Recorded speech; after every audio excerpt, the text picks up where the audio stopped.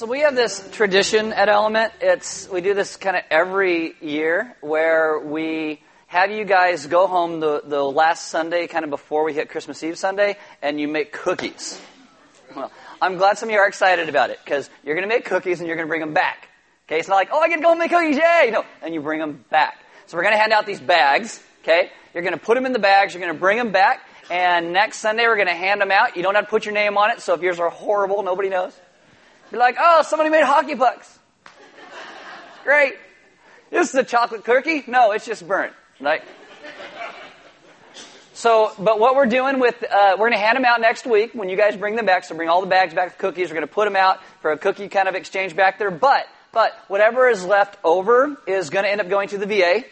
So apparently they'll get snacks there periodically, but they say usually right before Christmas nothing comes in. So we're going to actually take them down, give them to somebody that works at the VA, and they're going to hand them out so the people who go through there can actually get some cookies. So make some cookies and make them good. Make them good. I also have this little thing to tell you about. We have sold out our theater for Star Wars, except I have one ticket. Does anybody have a friend they wanted to bring? Really? Oh, it goes to you. She cleans my office.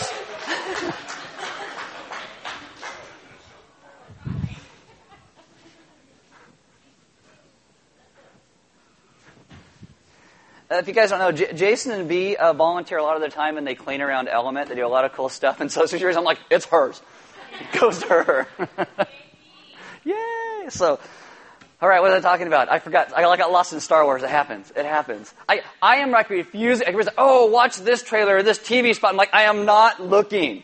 I am not looking. Luke Skywalker is Kylo Ren. I am not looking. No. All right. So if you are going through the Advent booklets with us, if you are newer today, this is kind of be like, what are you talking about? We normally put sermon notes on all the communion tables throughout the room, but we haven't done that the last 3 weeks because we handed out these Advent booklets, and in there's daily devotions and stuff like that. And I think there's like 1 or 2 left. I think the only ones left are like back there. So we've given about 500 of these things away. The sermon notes and everything are in there. But there's also daily devotions. So if you are going through that and you're wondering where we're at, tomorrow your daily devotions for week 4, day 1, start on page 60. It's like, I haven't even opened it.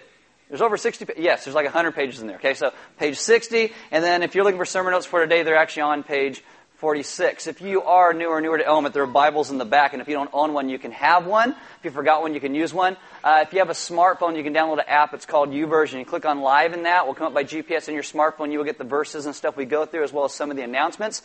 This morning, I'm talking really fast. I can feel it. And if I can feel it, it's fast. Right? So my name is Aaron. I'm one of the pastors here. Why don't you stand with me for prayer? Father, thank you so much for being a God who brings joy to your people, even in the midst of our sorrow and sadness. I ask today that you would help us to understand what you have done to rescue and redeem and save us, and that our joy would flow out of that, and our lives would honor you for what you have done. Amen. Have a seat. Here is your Advent reading. Matthew 1:18 through 25, the birth of Jesus Christ. Now the birth of Jesus Christ took place in this way. When his mother Mary had been betrothed to Joseph, before they came together, she was found to be with child from the Holy Spirit, and her husband Joseph, being a just man and unwilling to put her to shame, resolved to divorce her quietly. But as he considered these things, behold, an angel of the Lord appeared to him in a dream, saying, Joseph, son of David, do not fear to take Mary as your wife, for that which is conceived in her is from the Holy Spirit. She will bear a son, and you shall call his name Jesus, for he will save his people from their sins. All this took place to fulfill what the Lord had spoken by the prophet. Behold, the virgin shall conceive and bear a son, and they shall call his name Emmanuel, which means God with us. When Joseph woke from sleep, he did as the angel of the Lord commanded him. He took his wife, but knew her not until she had given birth to a son, and he called his name Jesus.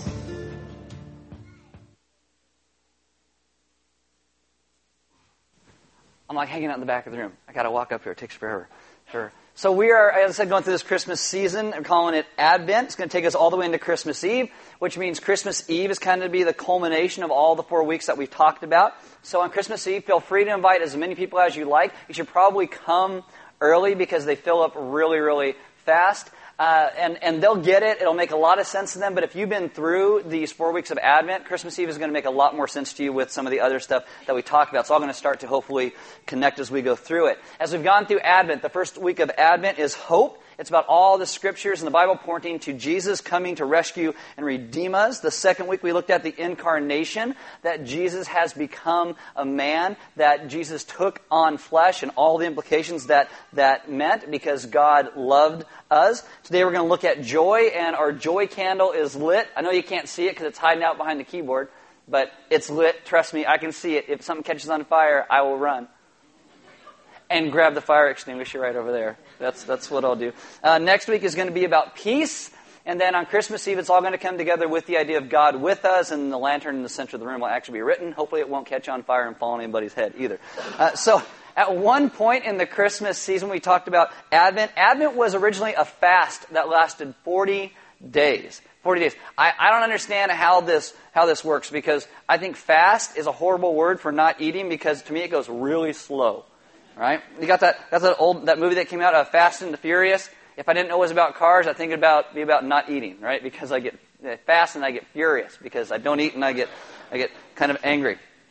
I mean, I honestly think Christmas is one of the best times in the entire year, because everybody starts making cookies, and most of them are pretty good. Not all of them, most of them are pretty good.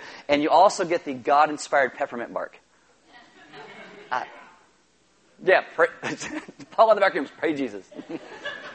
Peppermint bark. Now, so when it started as this fast for this long, it actually started on what we would call Veterans Day today. Started November 11th, went all the way through Christmas.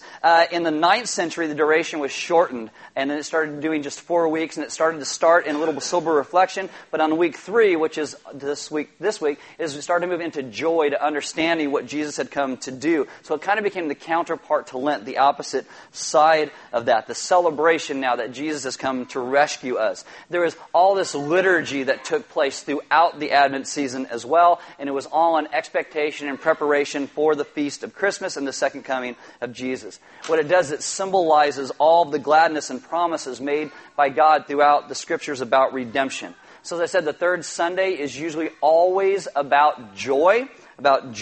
It commemorates the visits of the Magi as they went to visit Jesus. And so you see that they go when they find the newborn king, or the newborn king has actually come to find us. They name the third Sunday of Advent Gaudet, from the Latin word for joy. It comes from Philippians 4:4. Rejoice in the Lord always. I'll say it again, rejoice. That's where it comes from. And if you look through the scriptures, believe it or not, joy isn't as prevalent in the Bible, the word joy, as you would think. Its concept is, but not the word itself. The word for joy is actually not in a lot of Old Testament books. It appears sporadically in others. And I think it's kind of understandable, because a lot of the scriptures in the Old Testament are dealing with this idea of life outside the garden. Man has fallen, relationship with God has been broken, so it starts to deal with that. The Hebrew word for joy, it implies an outward expression of being excited. The Greek word means this intense joy. And in the Old and New Testament, as you start to see this word come up, what it does is it marks both individually of the believer what it looks like in their lives, but also corporately as a church. Churches are supposed to be known for their joy because they're worshiping Jesus. So think about, your experience with churches throughout your life. Is that typically the response you have to churches? Oh man, that place is so full of joy. I can't believe it. Just throw it out there. And it's supposed to be that as we understand salvation more and more and more, we become a joyful people. Joy becomes a quality of our lives. It's not just an emotion based upon what's taking place in our lives at the moment. We're grounded in joy because our joy is derived from God Himself, who came to save us. In Psalm 16, verse 11, it says, "You," that's God, "make known to me the path of life. In your presence there is fullness of joy. At your right hand are pleasures forevermore." Philippians 4:4 again, "Rejoice in the Lord always, I'll say, rejoice." Always, always, always. This is like enthusiastic, and it's concentrated. That joy, when we understand it correctly, should bubble out of our lives. In the Old Testament, you find the most joy in the context of God's people gathering together to worship Him corporately, and also seen when the community gathers for these feasts that God ordained. Said, have feasts, eat, drink, be merry, remember me in the midst of it, because we all love a good party. At least I do. Okay. Now, the other places you see this word joy pop up in the Old Testament, you'll see Exodus 4 when you meet a close relative or a friend, Jeremiah 20 when a child is born, Psalm 45 is at the sound of music, not country music, right, but good music, it's then. Proverbs 12, it's when you hear good words. 1 Samuel 18, it's when your enemies are defeated. And I know this because sometimes my friends and I will get together and we'll play Halo. And my team usually loses, but when we win, it is a victory dance, and it is joyful. We're like, woo! It's biblical. It's biblical. In Ecclesiastes 11, the teacher urges the students to rejoice in their youth. This means if you're young enough to get out of bed and your body doesn't snap or creak or pop and your back feels okay, rejoice. Because one day, it'll hurt. It'll hurt. In Deuteronomy 24, men are encouraged to bring joy to their wives. In Proverbs 5, you're supposed to rejoice in the wife of your youth. Psalm 19, Psalm 119, God's teachings are a reason for joy. Now open your Bibles to Zechariah chapter 9. Zechariah chapter 9. It's in the Old Testament. I promise you it's there more towards the end, but you'll get there. Habakkuk is the guy who comes along and he says, even when our crops fail and there's nothing left to eat, there is reason for joy in God because He is the only one that brings salvation. Habakkuk chapter 3 verse 18 says, yet I rejoice in the Lord, I'll be joyful in God my Savior. And so when you get to like Zechariah 9, what you see is this is a prophecy of the Messiah coming. And so they looked forward to this and they took this and said, well, this is going to be about the Messiah. This is amazing. Zechariah chapter 9 verse 9 says, rejoice greatly, O daughter of Zion. Shout aloud, O daughter of Jerusalem. Behold, your king is coming to you. Righteous and having salvation is he. Humble and mounted on a donkey, on a colt, the foal of a donkey. And so they saw this. Oh, this is going to be the Messiah when He comes. So when Jesus is born, there's a strong note of joy at His birth in Matthew chapter 2 and Luke 1 and Luke 2. But then also, when you get to the end of Jesus' life and He goes in for His last week into Jerusalem, they start to make this prophecy. They go, oh, this is about Jesus going into Jerusalem and His death and His resurrection. So there becomes a lot of joy in that as well in Matthew 28 and Luke 24. But what I want to do is I want to walk with you through this idea of joy. I believe joy comes as a result of this deep connection between Jesus and the church and us and each other and us and Jesus. So open your Bibles to John chapter 16. That's my warm-up, by the way. We're just getting there now. I know Advent is about the birth, but the night before Jesus is going to die, He's trying to explain to His disciples that they were going to experience pain and what joy was meant to be through that. So He says, don't despair, don't get discouraged, don't give up. There's a reason why I was born. And why they would eventually know this greater joy. And the scene in John 16, it's meant to be kind of tender. It's meant to be really nice. But when the way John tells the story, the disciples are all confused, and it becomes more comical than tender. And you're just like, if you ever think of like, what were the disciples like? Just be like, ugh. That's the disciples, okay? You got the picture of them. They're like that a lot. John 16, starting in verse 16, Jesus says, a little while, and you will see me no longer, and again a little while, and you will see me. So some of His disciples said to one another, what is this that He says to us? A little while, and you will not see me, and again a little while, and you will see me, and because I'm going to the Father. So they were asking, what does He mean by a little while? We do not know what He's talking about. Jesus knew that they wanted to ask Him, so He said to them, is this what you were asking yourselves? What I meant by saying, a little while and you will not see me, and again a little while and you will see me. His disciples were like, that's exactly what we're talking about. Thanks for the wind-up. Could you just get to the point? Because we're totally lost. Verse 21, Jesus says, when a woman is giving birth, she has sorrow because her hour has come. But when she has delivered the baby, she no longer remembers the anguish for joy that a human being has been born into the world. So also you have sorrow now, but I will see you again, and your hearts will rejoice, and no one will take your joy from you. And that day you will ask nothing of me. And that's literally, you won't need to ask me any more questions. So Jesus takes this and He starts with this metaphor. When a woman is giving birth, she has sorrow because her hour has come, but when she has delivered the baby, she no longer remembers the anguish. Now, anguish, it's the word for pain. It means pressure or pushing together. It means affliction. So, ladies, if you have birthed a child, is that true? Do you birth a child and no longer remember the pain?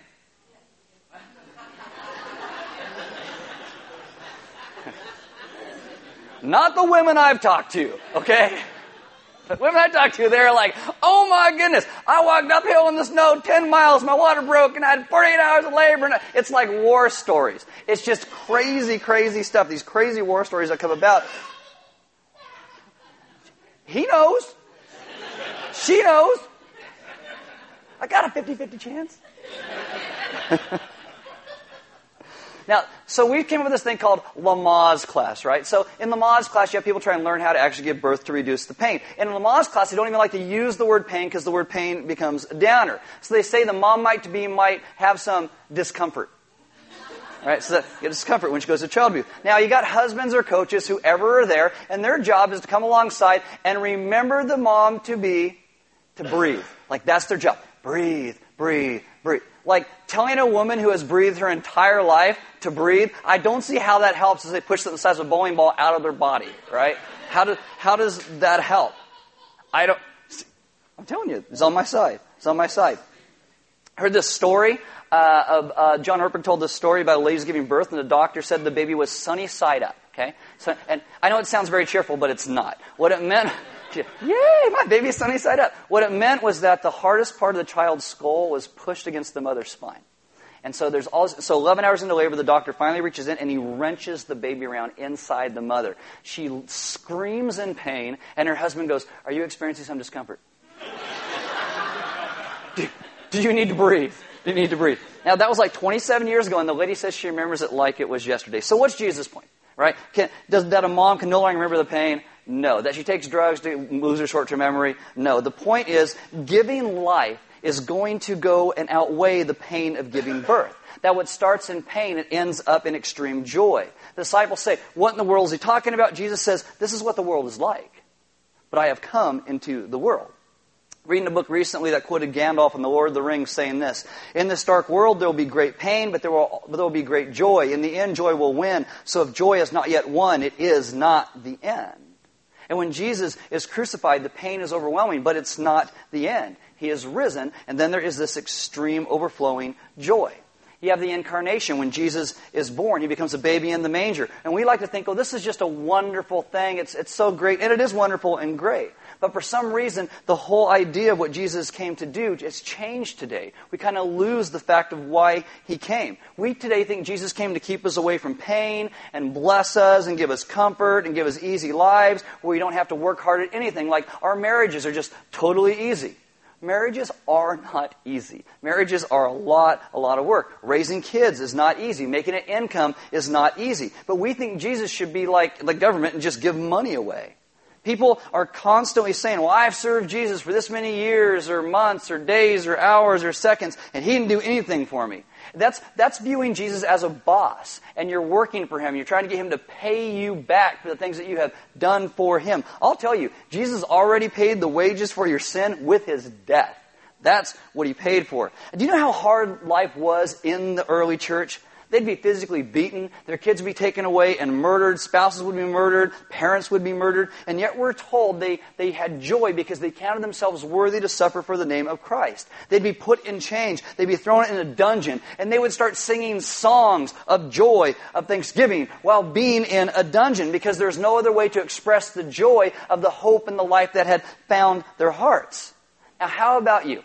When hard things come into your life, how do you perceive to those things? Do you have joy? Or you're like, "Oh, God's punishing me. God, why? God, I hate God. How come all this?" People say, "Oh, I have gone to church my entire life and Jesus still hasn't fixed my kids or fixed that husband or fixed that wife or given me a husband or wife," whatever it is. And if that's you, you are starting to view God as a landlord. You're working, you're paying the rent, and God owes you. And sometimes your families will start to get this warped view of God like you have, and they will start to hate him because they will see him like a landlord too. What you have to understand is the early church had nothing. They lived in poverty. Yet Paul says about one church in 2 Corinthians 8:2, "In a severe test of affliction, their abundance of joy and their extreme poverty have overflowed in a wealth of generosity on their part." This is understanding that Jesus has come to save our lives, and in that we live in the joy that he has brought, and nothing can take away their joy. I think today our lives are way less painful, for the most part. We walk around feeling like we've been robbed by God because he didn't give us everything we want. And the question you have to ask is, what is taking away your joy? The joy that God came to bring into your life. On the night that Jesus is going to die, John 15:11, he says, "These things I have spoken to you, that my joy may be in you, and that your joy may be full." You know what it means for your joy to be full? You have no room for any more. You are so full, it's like bursting out of you.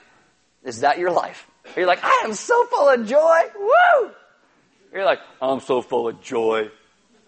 I mean, what does your life look like? That's a good question to start to ask. Do you have so much room for joy you have no room for any more? I mean, Jesus, you look at his life. His life was really, really hard. Hostility, opposition, but he never gets burned out. He doesn't lose his joy. I mean, we talked about this last week. He comes in the incarnation as a man, born of a woman. And he relies on his life on the Holy Spirit of God, knowing who God is and what God called him to be. And he never loses his joy. Frank Lake and Emil Brunner said there's a pattern to Jesus' life, and it's different than the pattern of our lives and all the lives today. Said Jesus lived in this rhythm. Frank Lake called this the cycle of grace. As I told you earlier, I've been reading this John Ortberg book this year, and he kind of talks about this. So I went and grabbed Frank Lake's and Emil Brunner's and Trevor Hudson's book as they talk about all this understanding. And what this does is it helps us to understand God's grace and how that grace leads to joy and how that joy can be the center of what we do and how we begin to live. So there's 4 steps in this to understanding grace and joy. It'll be a 4-point sermon. Not my 4 points. I stole them, but it's okay. I'm going to use them. Open your Bibles to Mark chapter 1. And the first point in this is acceptance. Acceptance. Grace starts here. It always starts here. In the Nativity, Jesus is born into this world. He's got a mom who loves him. He has parents who nurture him. But before he starts his public ministry, Jesus goes and he gets baptized. He comes up out of the water and he hears a voice from heaven. It's not his father Joseph on the shore going, it's his Father in heaven says, Mark 1:11, "You are my beloved Son. With you I am well pleased." So you have this, you are my son, that's your identity. You are loved, that's your value. I am well pleased, and that brings joy. And I know Jesus is God's own Son, God in the flesh, second person of the Trinity, but in his incarnation, in his humanity that we talked about last week, how do you think Jesus felt when he heard those words from his Father in heaven? You are my Son. With you I am well pleased. See, for us today, our acceptance comes before our work. Our acceptance is because of our work and our achievements and all the things that we do. But in Christ, for us, our identity and acceptance come before achievement and before work and before ministry. It's all grace. Achievement is not something you do to demonstrate your identity. It becomes a joy that no one can take away because you know who you are and who God has called you to be, and you rest and trust in the salvation of Jesus.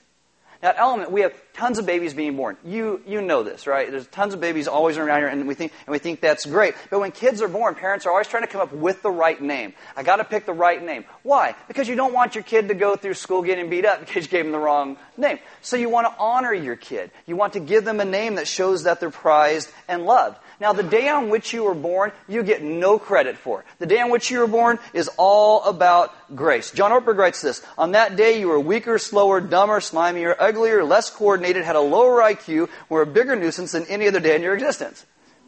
You had nothing to do with it, right? It's all about grace. If you live 100 birthdays, you will get a birthday card from the President of the United States. You know what you did to get that card? Just not die, right? Nothing. You did nothing. It's about grace. Jesus lived in God's acceptance. He didn't say, "Oh, God, make my life easier. Help me not to be rejected." His life wasn't easy. He was rejected, but he lived in the idea of, you are my beloved Son. You are wanted. You are loved. And Jesus' acceptance was not just for his own sake. We're accepted because Jesus was accepted. It is all about grace. In John 1:16 it says, "For from his fullness we have all received grace upon grace." This is why he says before his death, "These things I have spoken to you, that my joy may be in you and your joy may be full, your joy may be complete." No room for any more because you're so full of joy because you understand what God has done. Dallas Willard writes this, "Joy is not pleasure, a mere sensation, but a pervasive and constant sense of well-being. Hope in the goodness of God is joy's indispensable support." See, joy is not pleasure. It's not sensation. It's not just feeling happy in the moment because something's going on in your life. It's pervasive. It goes through your entire life. It's the constant well-being that we are in God's hands, that God has come to rescue and redeem us, that we are saved, and we find joy in that. This is the understanding of when the Hebrews talk about shalom, peace between us and God and us and each other. That's the idea. We try and get our joy from a lot of things today. Let me ask you this question. Can you get joy from alcohol? If you're a Baptist, there's only one answer. I know, right? But if you go to Element, you might have another answer in that. But the question really is more, can massive amounts of drugs or alcohol provide pervasive, constant well-being for the human soul? The answer is no. It is no. But neither can applause or achievement or human approval or meeting and marrying the right person or getting the right title or having the right technology or education or money. And yet we keep seeking all of these things. All of these things. The only thing that can provide pervasive and constant well-being for the human soul, for all of creation, is Jesus. And that is what Christmas is about. It's about Jesus coming and rescuing and redeeming. This is why Paul says in Philippians 4:4, rejoice in the Lord always. I'll say it again, rejoice. That's the only joy in the end that will matter to your life, is joy in the Lord. It comes from knowing who we really are in Him. That all of creation, all of us, are in the hands of an immensely powerful and confident God. That is the joy that comes from the Lord, and there's no other foundation for it. The second thing about grace and joy is sustaining grace. Sustaining grace. You will see Jesus live certain practices in His lives. He'd pray every day. He was in a gospel community. He shared His life with others. He's vulnerable to them. He engages in corporate worship with other believers. He feeds his mind on Scripture. He enjoys God's creation. He welcomes little kids and he hugs them. He enjoyed parties with non-religious people because those are the best kind. Okay?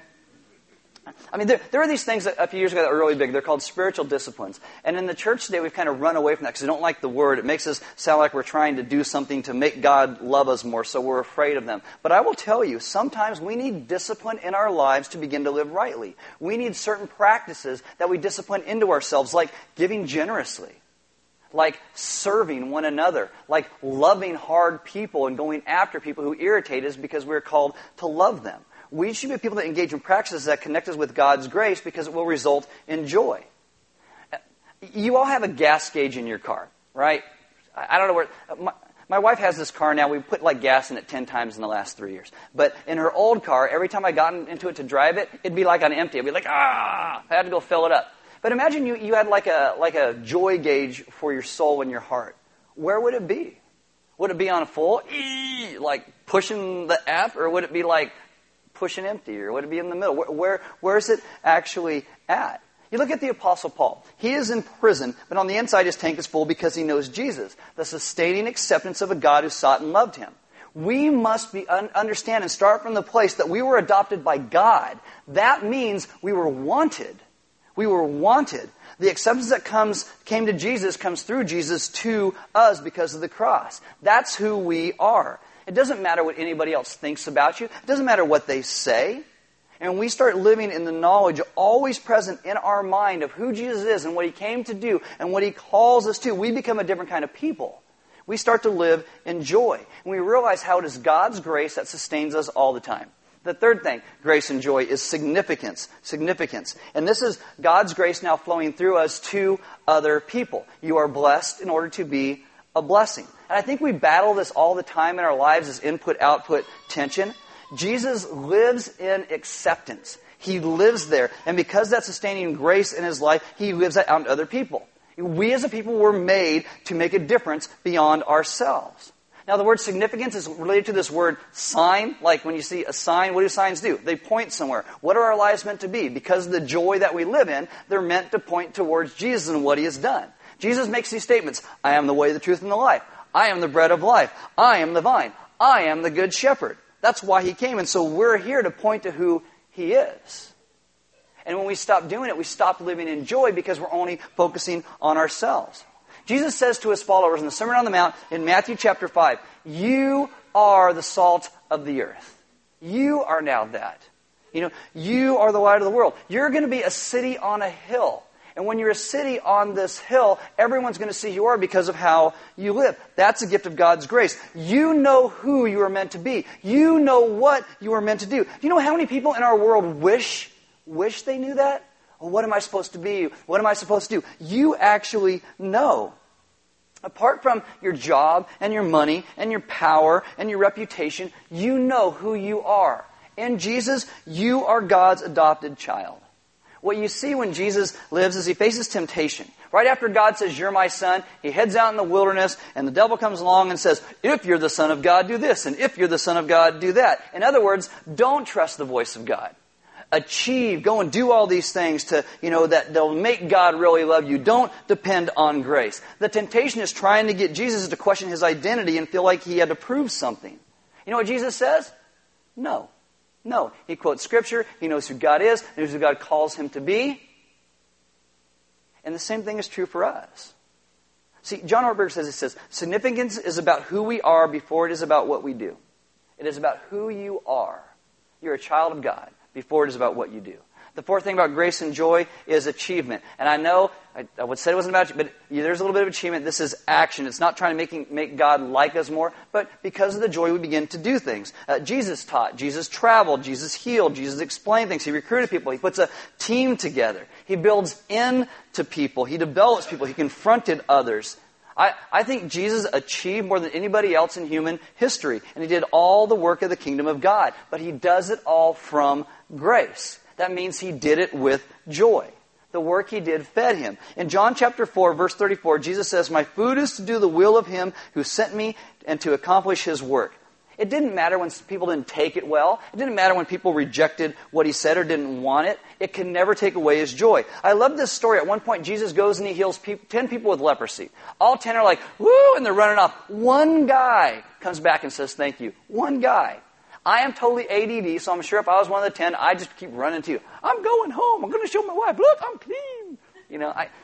One guy goes back. And Jesus doesn't get cynical about it. Jesus was around cranky, sinful, mean people all the time. It never took away His joy. He kept healing. He kept loving. He says to us, now you do the same thing. You don't get just to love people who are easy to love. I mean, if you know anybody like that, let me know. I've never met one. But if you know somebody, I'd really be glad to know them. We're to bring joy no matter where we are. If you're working in a situation and it doesn't go right, you still bring joy. If there are delays, you bring joy. If you get around cranky people, maybe it's you. Stop being cranky. Start bringing joy. If you're around someone who's suspicious of church people, bring joy. Be the weirdo, right? What's wrong with you? God save me. It's cool. Woo! Maybe not like that. I don't know. We're to live in grace because grace brings joy. It's part of living on mission. It's part of Advent and understanding that. Sometimes people think that joy is just getting all of your questions answered. Oh, if I didn't have any more questions, I could live in joy because I wouldn't worry about anything else anymore. The disciples are always pestering Jesus with questions. Like, hey, Jesus, can I sit at your right hand? Hey, Jesus, how many times do I got to forgive this guy? Hey, Jesus, why is this guy born blind? Hey, Jesus, why can't I cast out that demon? Hey, Jesus, what does this parable mean? Hey, Jesus, should we call down fire from heaven and blast the Samaritans off the face of the earth? Really? Okay. Hey, Jesus, which of us is the greatest? Hey, Jesus, what do you mean by a little while? Guys, they're just like us.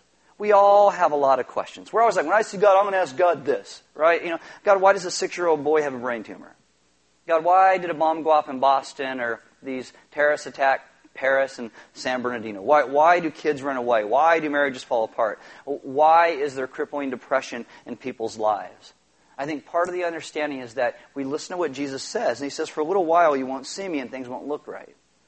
You can see terrible things in the world. You see cancer and hunger and war and hatred and injustice and betrayal and abuse and violation. Then in a little while, and it's going to seem like a long time to you, but in the course of eternity, it's only a little while.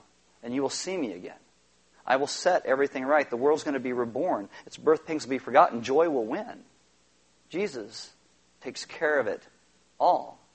And part of what we have to understand is as a people, we are now meant to be His hands and feet in the world. We're meant to be the ones right now bringing joy, starting that idea of restoration of all things. We are the ones who do that. I mean, when you hit Christmas, the idea of joy should be so pervasive because Christmas reminds us we were accepted by God. That should bring joy. It reminds us that God is the only one who sustains our life. That should bring joy. That we have a significant purpose to our life. And that brings joy. And that we achieve not because it makes God love us more than we do, but because He already loves us. And that brings joy. I think when Jesus says, you'll ask me no more questions, I think it's because we finally understand how good He really is. I think post-resurrection and death, I think we look back and we realize how good He really was. And that would teach us to walk in joy. That we'd realize a lot of our questions are kind of meaningless. Because we understand how much He does love us because He died to bring us into relationship with Him. I think one day we're going to see the entire world remade and reborn. But now we understand Jesus has defeated sin and guilt and pain and suffering. That Jesus has brought joy and hope and love and peace. I mean, this is the understanding of Christmas. Jesus was born, lived, died, rose from the grave to make all things new, including us. That's the gospel. And we are invited into a life of joy. And that life of joy begins in a place of surrender to who Jesus is and who Jesus calls us to be. I mean, Advent is meant to be a time of sober reflection that leads to joy. So we start in sober reflection. What is our world like? What have our lives been like? But it should end in joy because we understand what He is. That He is the one who has come to save and redeem and rescue all of us. And so it starts here, but it ends here. Because how could it not end in joy? I mean, even when we talk about communion every week, where you break that cracker like Christ's body is broken for us, and you dip it in the wine of the grape juice, it reminds us of His blood that was shed for you and me. But we do that because the remembrance that that's not where it ended. He rose from the grave. Not only does He take away our sins, He comes back to life to raise us to new life so we can live lives in relationship with God and each other again. I mean, we should be people who live in joy because we begin to understand what God has done. It's not that we're better than anybody else. It's not that we're better. It's that we are beginning to have an understanding of what God has done. And that shouldn't make us get big, prideful heads. It should keep us humble because we know what God did to save us. But it also teaches us to live and walk in joy because He did save us. The band's going to come up. They're in here somewhere. Okay. Wow, you're way over there in the corner. It's like, nobody puts baby in the corner, right? That was John's line, by the way, not mine. Sorry. Oops. I'm bad with words. And guys, there's deacons in the back. And if you guys need prayer, I mean, maybe you're in a spot in your life where you haven't understand the great things that God did to rescue and save us, not because we're so good, but because He's so good. And that He has stepped into this creation that we have so messed up to rescue and redeem it. And that causes us to be a people who live in the great joy of what He has done. And they would love to pray with you about that. If your life has never been surrendered to Christ, if you've never met Jesus, they'd love to pray with you about that. Now, there's offering boxes on the side wall in the back, and we give because God gave so much to us. Giving then is part of our worship. We don't pass a plate. It's a response, just like communion is kind of a response, and prayer is a response. It's all a response to what He's done. And there's some food in the back. We invite you to grab something to eat, maybe meet some other people, and have some of these harder discussions this week. You know, how full is your joy gauge? You know, okay, great. How full is your irritation meter? It's full too, right? You know, I had to go to Costco this week. I know, okay, I know. And so, you know, kind of feel those things out and start to realize what is actually important. What is important is understanding that Jesus came to rescue and save us. And that should make us live in joy like nothing else does. Because He is so, so good. And we live in the grace that He has first sought to rescue and save us. And all of our lives become surrendered to Him because He is the great God who died and rose to save us. Let's pray. Father, this morning, I ask that You would teach us to remember to walk in the understanding of Your grace. For those in this room today whose lives have never been surrendered to You, who do not necessarily even know who You are, I ask that You would begin to move their hearts in ways that everything in them becomes surrendered to You, and they become reborn, and they become renewed and remade, and begin to live in the joy that You bring. For those of us here who follow You and love You and call You our Savior and our God, I ask that You would remind us what it means that You deemed to save us, that You didn't just leave us on our own, but You have called us to hope and life and grace again. That we'd be a people who go and tell this everywhere. Like that old song says, over the mountains and everywhere. That we would tell of who You are and Your goodness. That when the rains and the clouds come into our lives, even though we may not be happy at the time, our joy is pervasive enough that we would live in that in the midst of those hard times. Because we understand what You have done and what You have called us to. And we would fully live in the understanding of Your grace and be a people, especially at Christmas time, to reflect the goodness of that joy. We ask this in Your Son's good name. Amen.